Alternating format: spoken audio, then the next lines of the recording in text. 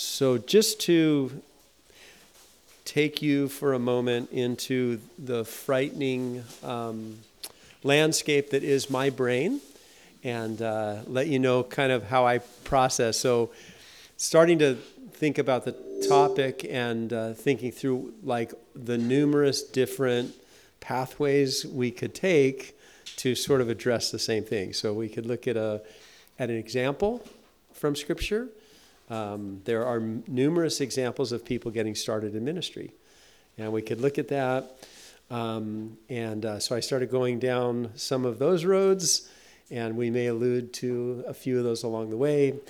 But I also just started to think of, over the years of participating in ministry, speaking at events that are designed for people in ministry, and some of the more common questions that I get asked. So I thought I would try, at least for part of our time, to ask and answer some of the common questions that I get asked as it relates to ministry. And the first one is, how do I know if I've been called? Like that's a really interesting question. You know, what happened to me, and I think it's relatively common, is my life was interrupted by Jesus. I was going down the path that I was going down, and I was interrupted. My interruption sounded like this. I was working at Munchie's Pizza, and the phone rang, and instead of it being an order for a medium special, it was my friend Ron, and he said, "Hey, do you want to go to a Christian concert?" I didn't know what a Christian was. I didn't know it was an adjective to describe a concert. So I turned to my boss. I was just about 18 years old, not quite. I turned to my boss, the manager. He was 19. And I said, "Hey, Paul, can I go to a Christian? Can I leave work and go to this concert?" Well, I found out later, Paul was kind of a nominal Christian, and so he was excited to be part of me getting to hear about the Lord. So he let me off work, and my friend Ron and Glenn and we went to this concert, and it was in a stadium that seats about, 6,000 or 7,000 people, and we sat way in the back and heard the music, and then heard the gospel presentation. Never heard any of that before. Had no idea who Jesus was, no idea what the gospel was, and an invitation to receive Christ. And so I responded to that invitation timidly. You know, if you want to pray to receive Jesus, raise your hand. I did the little hand raise away in the back, and then they invited us to come forward. And my friend Glenn, who apparently is a rule breaker, when they said, "Bow your head and close your eyes," he didn't, because he knew that I raised my hand. So he said, "Hey, if you want to go forward, I'll go with you." He was a really mature believer that got saved about 6 weeks before that. And so so we went for, but Jesus interrupted my life. And, that began a process. I met the Lord, and it began a process of growth, some of it slower than others. But over time, something started to birth in me where it was like, I just want to serve the Lord. Like that, like all other desires that I had seemed to start to pale with this desire of I just wanted to serve the Lord. And so I got involved at the church that I went with. I got involved in the youth ministry and started looking for ways to serve the Lord. And while my story is unique in the sense of the location when the phone rang and who it was that drove me to the spot and who was the speaker and, those variables, my story, I think, is relatively common in the sense of a person encounters Jesus, and then they start to grow in Jesus, and then something births in them a desire. I just want to serve Jesus. I just want to, you have the first apostles that are called.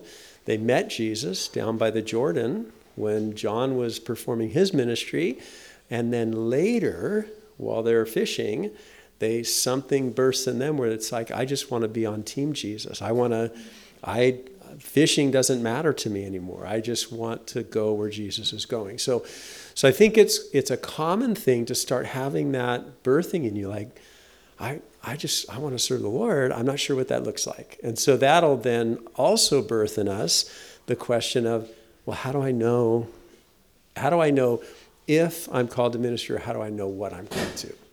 So what I'd like you to do is turn to Ephesians chapter 1. Ephesians chapter 1, and for time's sake, we're going to pick up in the middle of Paul's sentence, which is actually a prayer that he records. What he's praying for the Ephesians. He says, after I heard about your faith in the Lord Jesus and your love for the saints, I don't cease to pray for you. And then he prays this. We're going to pick up there in verse 17. That the God of our Lord Jesus Christ, this is Ephesians 1, verse 17. The God of our Lord Jesus Christ, the Father of glory, may give you the spirit of wisdom and revelation in the knowledge of him, the eyes of your understanding being enlightened, that you might know. So that's a lot of words to say that I'm praying that God would speak to you. The eyes of your understanding would be enlightened, that you would know, the spirit of revelation and knowledge of God. It's like beautiful terminology that he uses. Essentially what he's saying is that God would speak to you. And he says that you would know what is the hope of his calling. That God would speak to you, and that you would know what God has called you to. Now, as it relates to ministry, I would say that the first thing that we recognize is that we have all been called to ministry. Like, that's the wonderful thing about following Jesus, is that we've been invited to participate with him in the furtherance of his kingdom. And it's really a pretty remarkable thing that, I just imagine, I think the Chosen has done such an interesting job of expressing character traits that may or may not have been true in the apostles, the followers of Jesus. I think more than any other sort of artistic expression of that, I think they've kind of captured. Because I've always imagined what it must have been like for Matthew standing at his tax office and Jesus coming up and Jesus asking Matthew to follow him. And I just think like, wait, what? Do you know who I am? Are you sure you want me to follow you? And I think that might be also a somewhat common response that we have. It's like, wait, Lord, are you sure you want me to be part of this? So to just understand that God has, in fact, called all of us to participate in serving him. And participating in serving him is participating in furthering his kingdom. And his kingdom is furthered, number one, when another individual puts faith in Christ. The kingdom of God just furthered. The kingdom of God just got bigger. Before the phone rang at Munchie's Pizza, the kingdom of God was one person smaller than it was before. Right? So the kingdom of God is furthered when a person puts faith in Christ. But the kingdom of God is also furthered when that individual allows Christ to develop them into the person that they want to be. Like the light of the gospel of the glory of Jesus Christ just brightened. So you imagine, my story again. I was the first really in my family to come to faith. And so when I left, I went from Munchie's, I went back to my house. I changed out of my Munchie's polo shirt and into whatever else, and left the house. When I came back into the house, I was a different person. And I brought something with me into that house that hadn't been in that house before. I brought the kingdom of God. Now, I would suggest to you that there was some element of brilliance in the light that came in even at that initial moment, because the Son of God now lived within me. So, I'd been a Christian. By the time I got home, I'd been a follower of Jesus for a few hours. And there was something. But as I allowed over time Christ to develop his characteristics in me, the light of the gospel, the glory of Jesus Christ began to shine brighter in that home. And then in that workplace. And at that time I was in school. And then and so over time, the kingdom of God is furthered as we allow God to develop things within us. So as it relates to when I say, hey, we're all called to ministry, all of us have been called. All of us have been called to participate in inviting people into relationship with Christ and also helping people to develop in their relationship with Christ. Like, we're all called to be a part of that. So, like, when he says, and I'm praying for you that you would know what is the hope of his calling, in one sense, we'd say, generally speaking, all of us are part of this. So the conference ends, and you go back to whatever, plot of land you happen to live in whatever, community you happen to navigate your way through. And you're there to bring the light of the gospel, the glory of Jesus Christ. So you're influencing others to come to and grow in relationship with Jesus. So we're all generally called to that. But when we're talking about, I think why we came in these doors is like, okay, but more specifically, how do I know what I'm called to? And let's go ahead and turn there. Let's turn over to 1 Timothy, and we'll be in chapter 3. 1 Timothy 3, and it reads this way. This is a faithful saying, if a man, what's that verb? Let's try it again, just so that more than 3 of us see it. This is a faithful saying, if a man what? Desires the position of a bishop. So he's talking about a particular role within the church. He's talking about church leadership at this point. But he says, in order to recognize a person's calling, he refers to desire. It's very interesting. He says, well, if anyone desires. So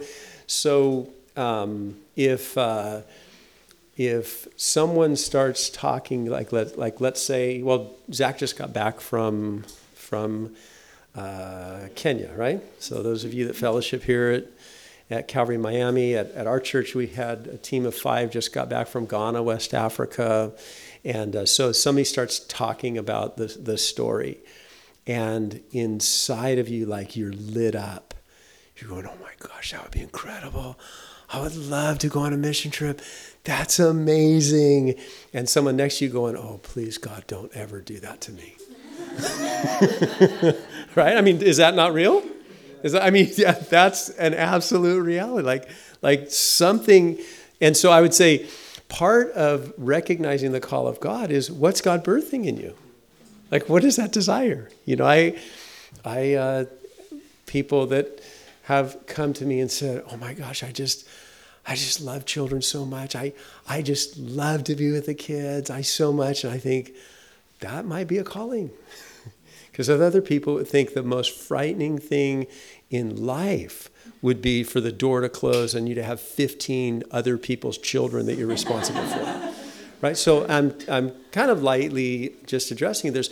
God begins to produce desire within us. Like what now, another thing that I think, and let's go ahead and turn to another passage, and I'm going to try to link these two thoughts together.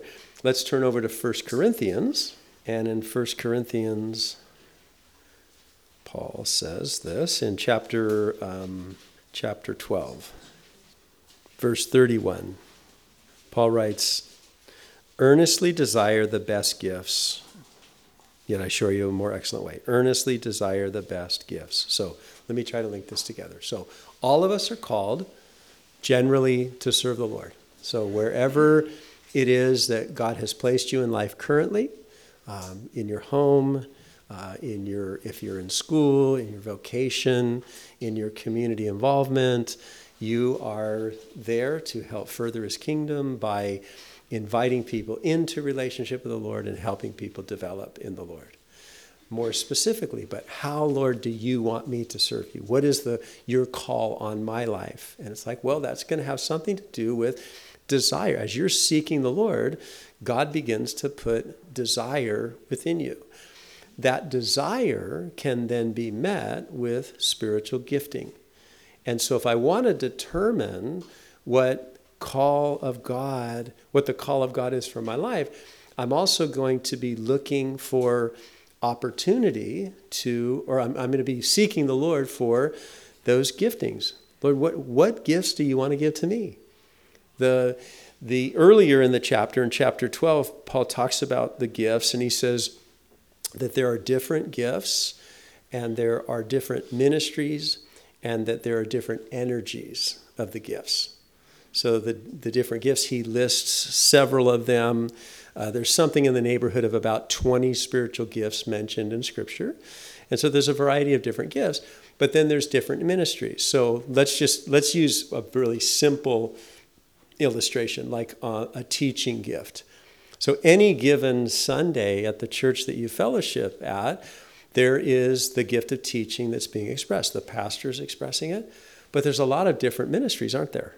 So like at our church, we've got, at the same time that the ministry would happening in the main auditorium with the adults, you have student ministry, you have children's ministry at varying levels, from different age groups where teaching is happening. So you have the same gift expressed in a bunch of different ministries. And then you have, from location to location or person to person, you have different energies or expressions of that same gift. So when it comes to how do I know if I'm called? Well, one of the things that we ought to be doing is seeking the Lord for, God, what are the gifts that you would have for me? What gift do you want to give me? And then we have to exercise those gifts. In fact, in Romans, we're just flipping around. This is fun. So Romans chapter 12, and look at verse 6. Romans 12, verse 6 says, having then gifts differing according to the grace that is given to us, let us use them. If we have the gift of prophecy, then prophesy. If we have the gift of ministry, then minister. If it's teaching, then teach. If it's exhortation, then exhort.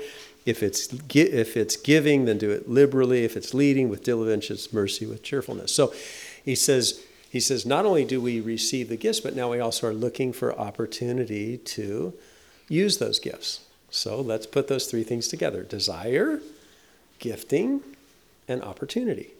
So I'm like, how do I know that I'm called? Well, maybe you're sitting in fellowship and you're being so ministered to as the Word of God is being taught, and you're thinking, wow, I wonder if I could do that. I wonder if God is calling me to do that. So I'm going to seek the Lord. God, if you are calling me to teach, you've got to give me a gift of teaching, Lord. And so then I'm going to look for opportunity. So I've got the desire. I'm seeking God for the gift, and then it's opportunity. I wouldn't suggest going to your senior pastor and asking if you can fill in on Sunday.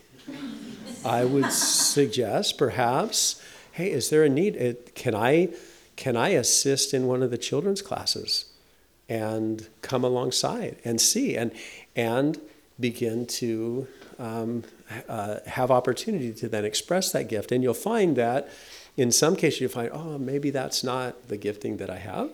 In other cases, I think I have that gifting, but this gifting needs to be like everything else. It needs to be honed or developed, right? It's not just, it doesn't just come suddenly. It's like, oh my gosh, the greatest teacher that's ever been on the face of the planet. It doesn't usually express itself like that. And so there's desire, there's gifting, there's opportunity. I have a good friend. We've been friends for a long time, of course. Time and distance have kept us apart, but we were able to have lunch with them just in May. My wife and his wife have stayed very, very close over the years, and this is the first time he and I have been together in the same space for a lot of years. But a super wonderful guy. He is having a great impact for the kingdom of God. He's actually an English teacher. And he was part of the same youth group that I was serving at, he was serving at, and he had desire. And he sought God for gifting. And he started, along with a lot of us, having opportunities to teach. And it became very clear to him that he was not called by God for pastoral ministry. And where that became evident was in the opportunity. It just became very clear. Very gifted guy. God's using him greatly. He's been in education for years, having a huge impact for the kingdom, but it became evident in the opportunity. And so I would say that how do I know if I'm called? How do I know what I'm called to? Well, what's being birthed in you? You have desire, seeking God for gifting, and then looking for opportunity to express that gift, because it's in that opportunity where clarity will come. It's also in that opportunity where we hone and develop that gift. So one of the most common questions that I get asked is, how do I know if I'm called? And my short answer is, oh, you're called. Okay, that's my short answer. Oh, you're called, right? You're called to let the light of the gospel, the glory of Jesus Christ, shine out of your life to invite people into relationship with Jesus and help people develop in their relationship with the Lord. Make those investments. Make those investments. I don't have time, so I'll tell you this anyway. So, I got saved kind of like out of the world, and I didn't have Christian upbringing. I had no Christian friends, and quite honestly, this is not preacher talk. I had no idea what a Christian was. I couldn't have answered a Bible question. If you asked me to name a Bible character, I would guess I probably had heard of Jesus. I think I'd probably heard of Noah. That might have been the extent of it. Okay. After that, maybe Moses, because there was a movie called Moses.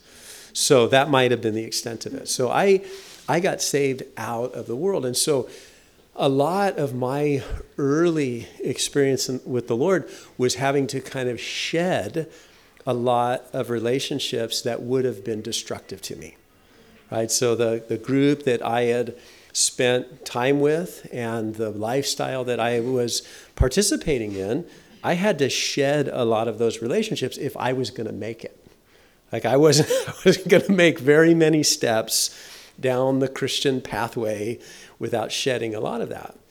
But what that developed in me in those early years was a little bit kind of a separation from the world, not understanding Jesus' words when Jesus was praying for us. And he says, Father, I don't pray that you would take them out of the world.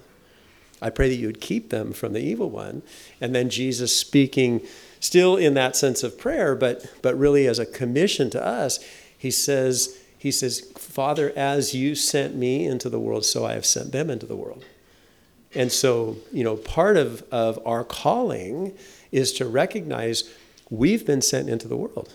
If you have gotten saved recently out of a lifestyle and a group of people that have had a strong influence upon you, and you know that being back with that group of people is going to be destructive to you, you're still kind of in the shed area of your life, and it's healthy for you to be working on developing good Christian community. But with the ultimate purpose of God is sending us back into the world. And so ministry is not, man, I finally found a way that I can get out of the world and surround myself only with believers all the time. No, ministry is in the world. So we're called to that. So the short answer, how do I know that I'm called? Oh, you're called. Okay. And then the little bit longer answer is to know the specifics of your calling. We want to be seeking God and letting him develop desire. And we want to be seeking God and letting him giving us gifts. And then we want to be seeking God and stepping into opportunity to express those gifts. And those opportunities will often develop clarity for us. One more thing, and then we're going to move to the next question. When I was in high school, I was a senior in high school. I had a course. The course was called Crisis, and it was an environmental awareness class.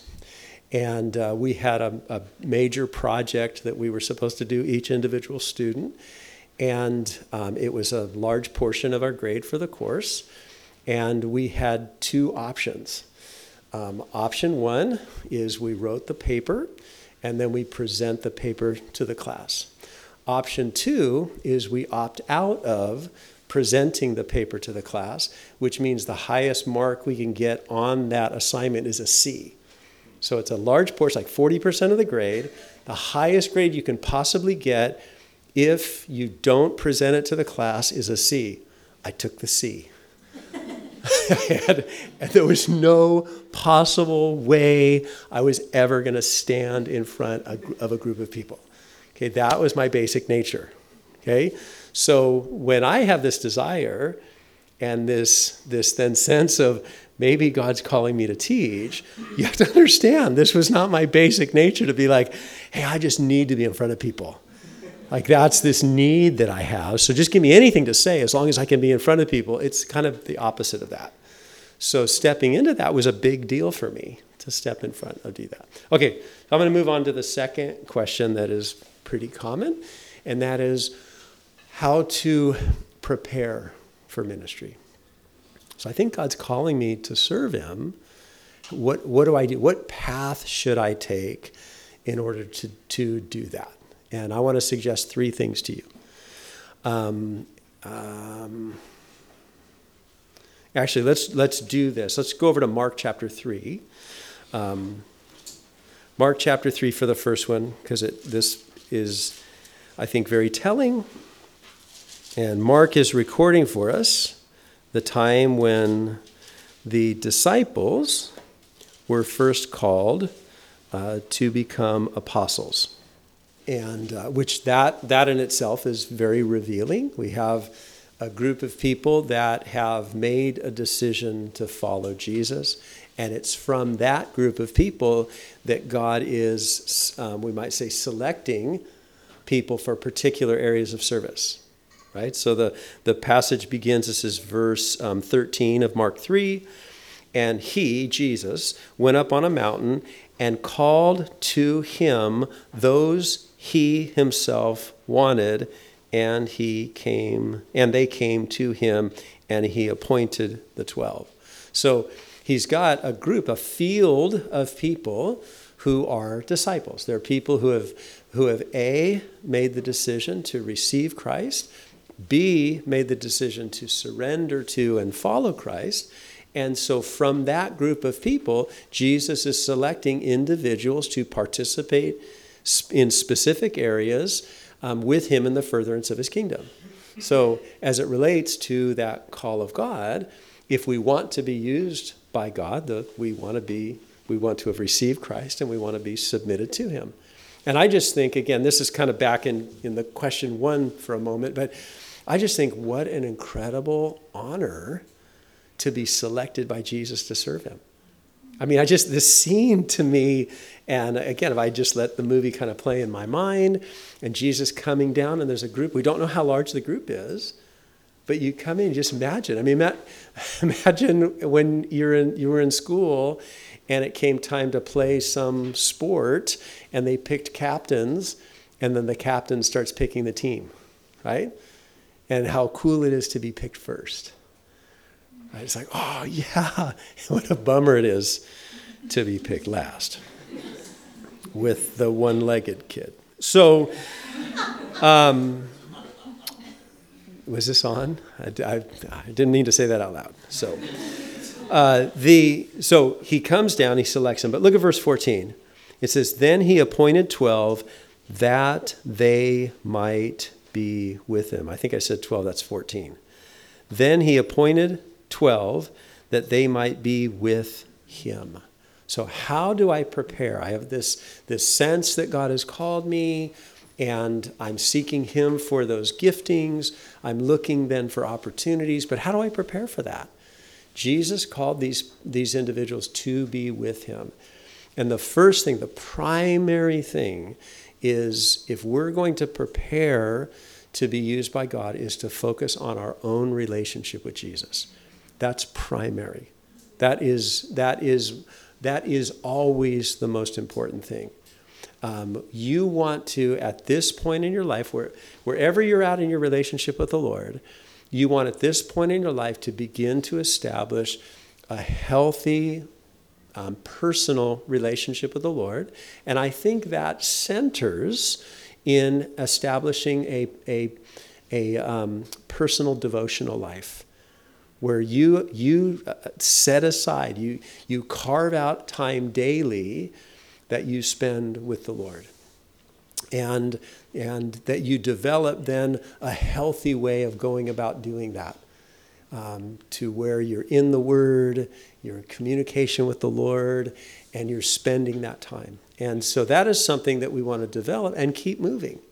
I know that the most important thing that I can do for the fellowship that I am the pastor of is my personal devotions. I know that if my personal devotions are slack, that the ministry that I'm involved in is going to be affected.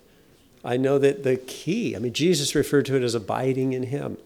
And so the most important way for you to prepare to serve the Lord is to focus on and develop your own spiritual maturity or development.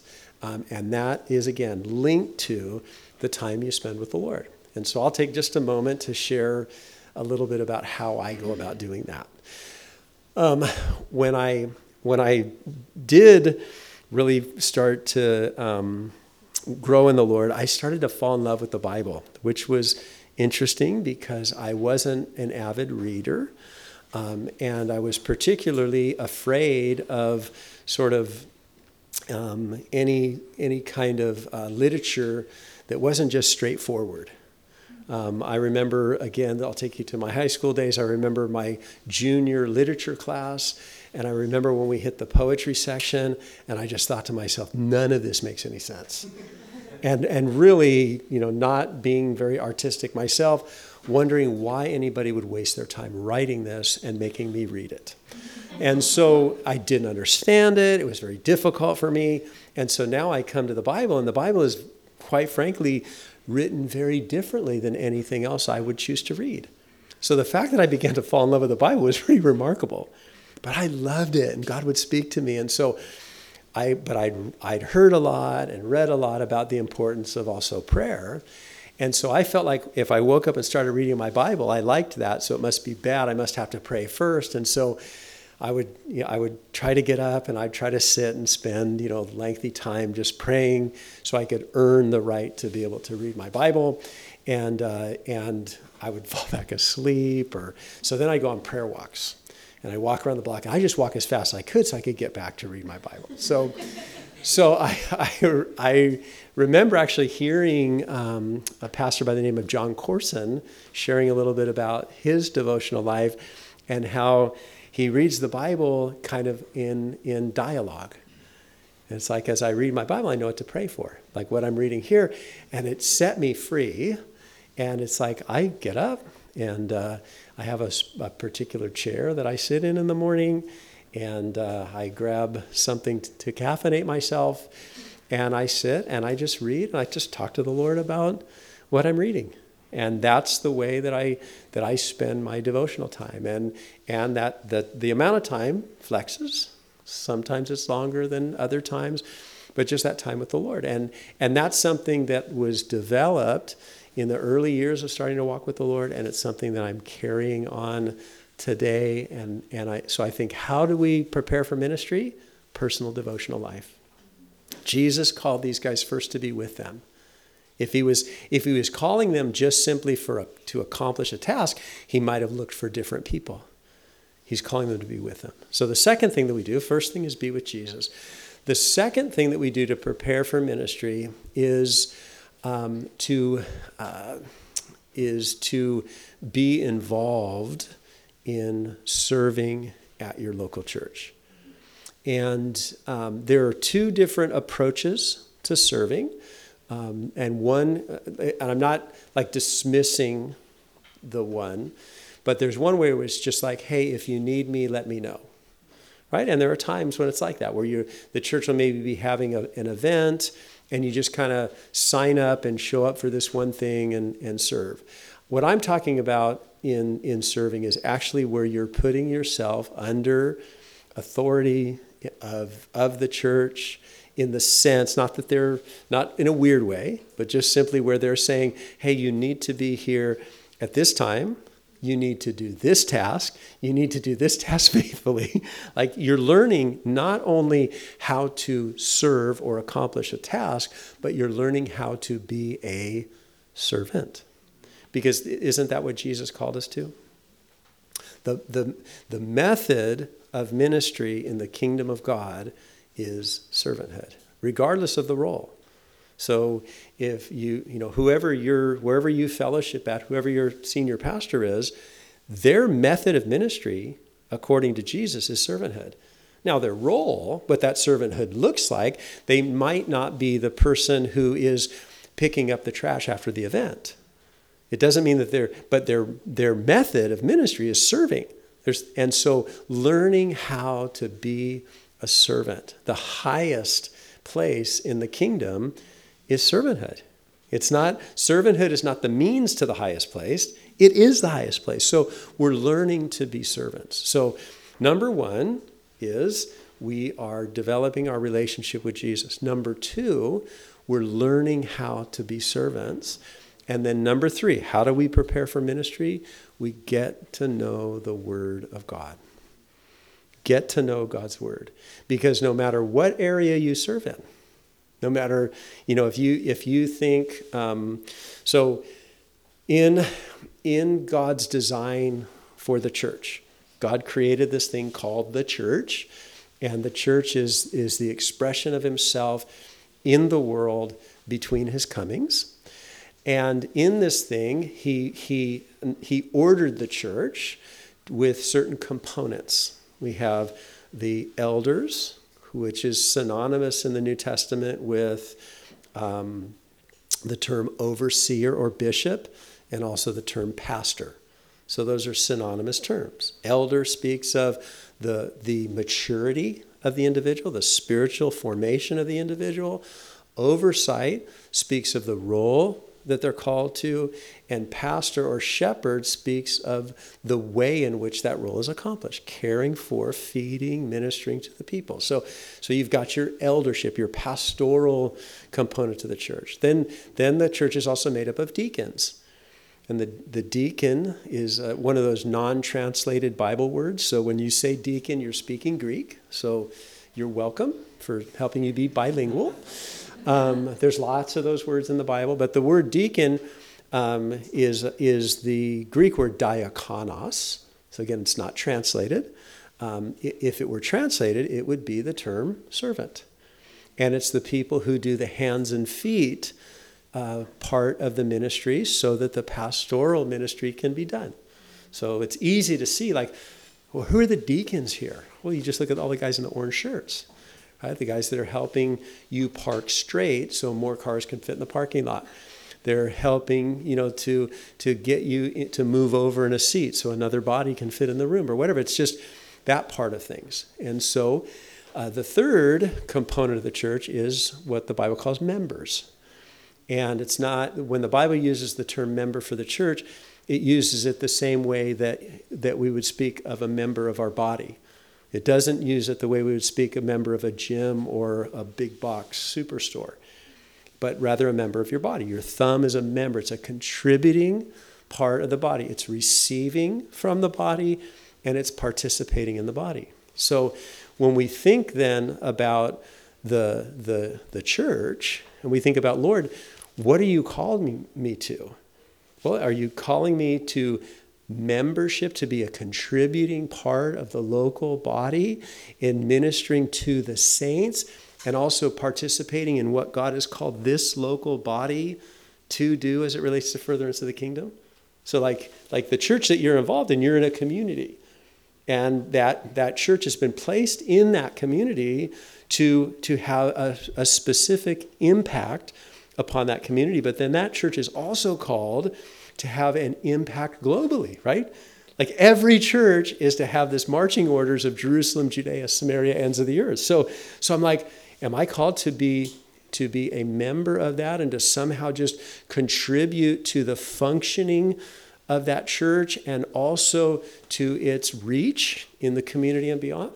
Am I called to be a deacon in that church? Am I called to hands and feet serve, to take weight off so other ministry things can happen? Am I called to eldership, to pastoral ministry?